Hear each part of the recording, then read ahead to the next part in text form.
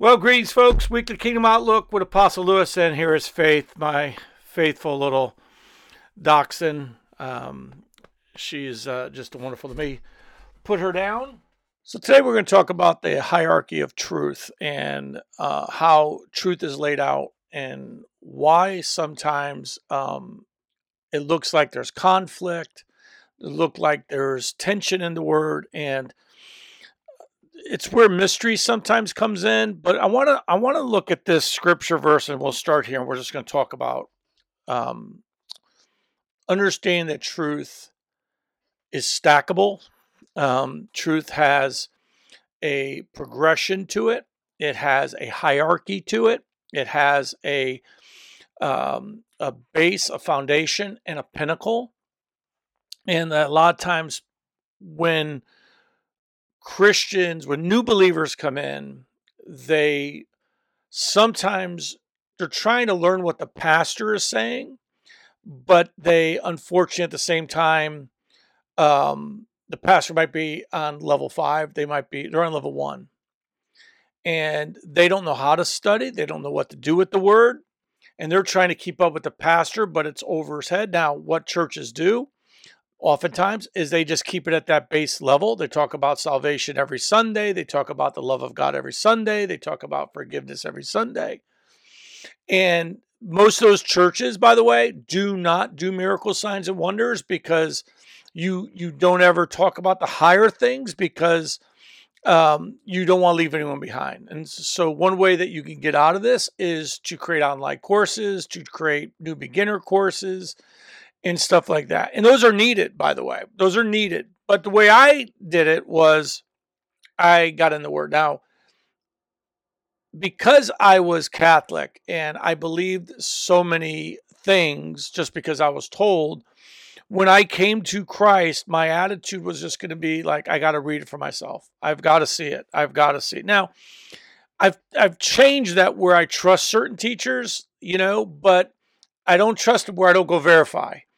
Because in the prophetic, I have to trust if someone gives me a prophetic word, I got to know them. Or they give me an accurate prophetic word, or they not.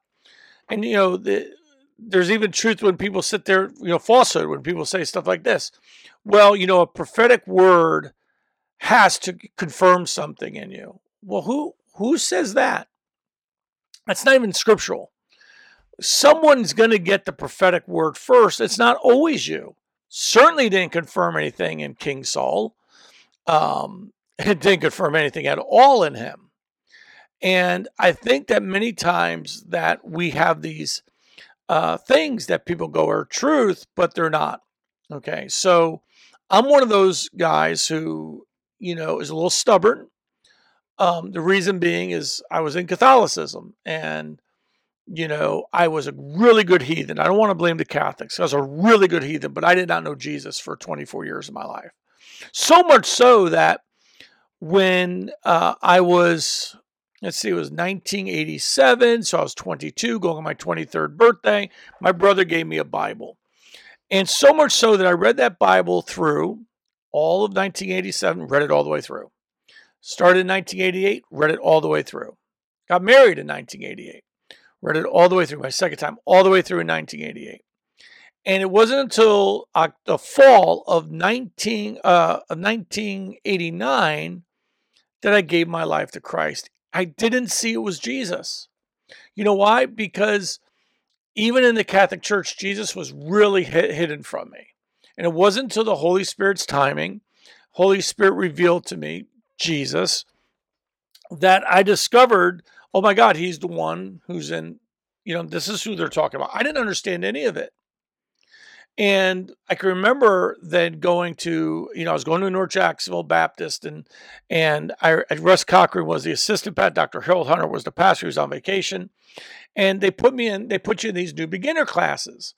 But you remember, I've been reading the Bible for almost 3 years. But also, when I got saved, I needed to know what was happening. So Pastor Russ Cochran on Monday had shown me scriptures. Okay. He had, took me through some scriptures. And I don't know if he gave me something to study or whatever. But then Wednesday I got baptized. And I think I was told, hey, Sunday morning, we have a new beginners class. During worship, we want you to come back here and you spend about 30, 40 minutes with one of our teachers to just help new beginners, new believers. And Kathy went into worship because she grew up in the church, and I dove in. And what was interesting was he would ask a question, I knew the answer. And he would look at me and go, "How long you been saved?" I go, "A week." He goes, "How do you know all this?" Because I don't know. I said, "I've been reading though." Like for me, it was really important for me to know the truth. Like it was really important. I have a high core value on trustworthiness. Like I don't like surrounding myself with people who are not trustworthy. Not that they even lie, but they're just not the ones you can count on. Here's why that this is important to me. Because I am this guy who will like attach myself and help somebody. Like I will go out my way to help people. Well, if all the people around me aren't that way, then it kind of wears me down. And one of my friends once told me, he said, "You have this like high integrity thing that you have to surround yourself with the same kind of people." I don't like using people, so I don't like being around people who are using me. Um, I had to learn some things about myself and all that. But truth is one of the things that matters to me. The scriptures matter to me. So when someone would ask me stuff, well, what do you think about this? I go, what does the Bible say? They go, well, the Bible says this. I said, why are you asking me? I said, the Bible says that, let it be so. You know what it says. Let it be truth. Like for me, it's everything. Now that I have to admit that probably in the beginning I was a little hard, a little, and not that I was hard with the truth. I was hard in my expression of it. I was hard in my demand of it in a way. Like I didn't understand compassion. One of the things that would frustrate me was like, I know I've just got saved, but you've been saved for 20 years and you don't know this. That would like frustrate me. And I actually knew a guy who got his doctorates in theology and he never read the whole Bible. And I'm like, how did you get a doctorate in theology and not read the whole Bible once all the way through? Because I would quote scripture, I'd show him stuff. Oh, I've never read that before. I'd go, what do you mean never read that before? Well, I've never read that book. How did you get a doctorate in theology and you never read the whole book? To me, you should go back to that school and get your money back. That's actually it probably wasn't the school's fault. He was probably supposed to read it. He just was lazy and didn't do it. That's my feeling on that. For me, I'm reading the Bible all the way through again. This is I think my 21st time or something like that. This is about my 10th translation. I'm reading it in the NASB for the first time. This is Bill Johnson's one of his favorite translations. And so I picked it. I was like, Bill was always talking about it. I love this translation. So I'm going to pick it up. And that's what I did. So I'm taking a couple years to go through it because I do have a lot of other stuff to do. But I am absolutely enjoying a different translation. I see things in there that I didn't see like specifically because of the way they're worded. And when you read in a different translation, you have to slow down. When I read the New King James, I tell people, wait a minute, that might be New King James Slant Amplified. Let me pull it up because I think I got two translations mixed up there. Truth has a hierarchy. So let's look at it in Isaiah 28. And it says this: whom will he teach knowledge, and whom will he make to understand the message? Those just weaned from milk, those just drawn from the breast? For precept must be upon precept, precept upon precept, line upon line, line upon line, here a little, there a little. And what's the point of that? Well, the point is that we have to understand how God has a hierarchy of truth, and he just does. He just has this um, uh, hierarchy of truth and understanding, and I think that it's difficult for many Christians not understanding the hierarchy. Everything is not equal in the kingdom. It's not this one plane, one dimensional. Truth actually builds. Truth is this thing that builds up. And I'll tell you what started happening to me. Really happened right after Bill Johnson laid hands on me. That, before that I have dreams and the Lord would speak to me plainly in a way. But what started happening is I would start seeing sermons in my sleep, my dreams, my sleep. I literally see the sermon, or the Lord would speak a revelation to me. And boy, when he speaks stuff to me and shows me something, I see this these lines of scripture come together, and it begins to construct this house. And what happens is yes, here's that revelation, but here's the supporting linkable scriptures, just like a cross reference. And I see this all in the spirit. And then I go and I have to search all that out. I have to go and say, okay, let's look at what God was showing me. Because it's not that I don't trust a dream. It's just I want to be able to point to it. I want to be able to show, yes, this is why I believe this. Yes, this is why I believe that. So truth is something that people go, well, there's conflict. So let me give you a conflict. I hear oftentimes from the left stuff like this. You have to love. You hear the left say, well, you're commanded to love. Jesus told you guys to love. It's not what Jesus told us. Jesus told us, didn't tell us, you have to love your neighbor. I hear that from people. You got to love your neighbor. It's not what Jesus said. Okay. Jesus said to first love God with all your heart. He didn't say love your neighbor first. He didn't say love your enemy first. There's a hierarchy there. First love your neighbor. First love your God with everything you've got. Okay. With everything. No backing off it. Love your God. Then love your family and your friends and your neighbor. Family, friends, neighbors, with everything you got, with all your heart. Love them. Then love your enemies. Now, if this becomes in conflict with this, so Jesus said, you want to be my disciple, you have to hate your mother, your father, your brother, your sister. What is he saying? If you don't love me absolutely first, then you can't be my disciple.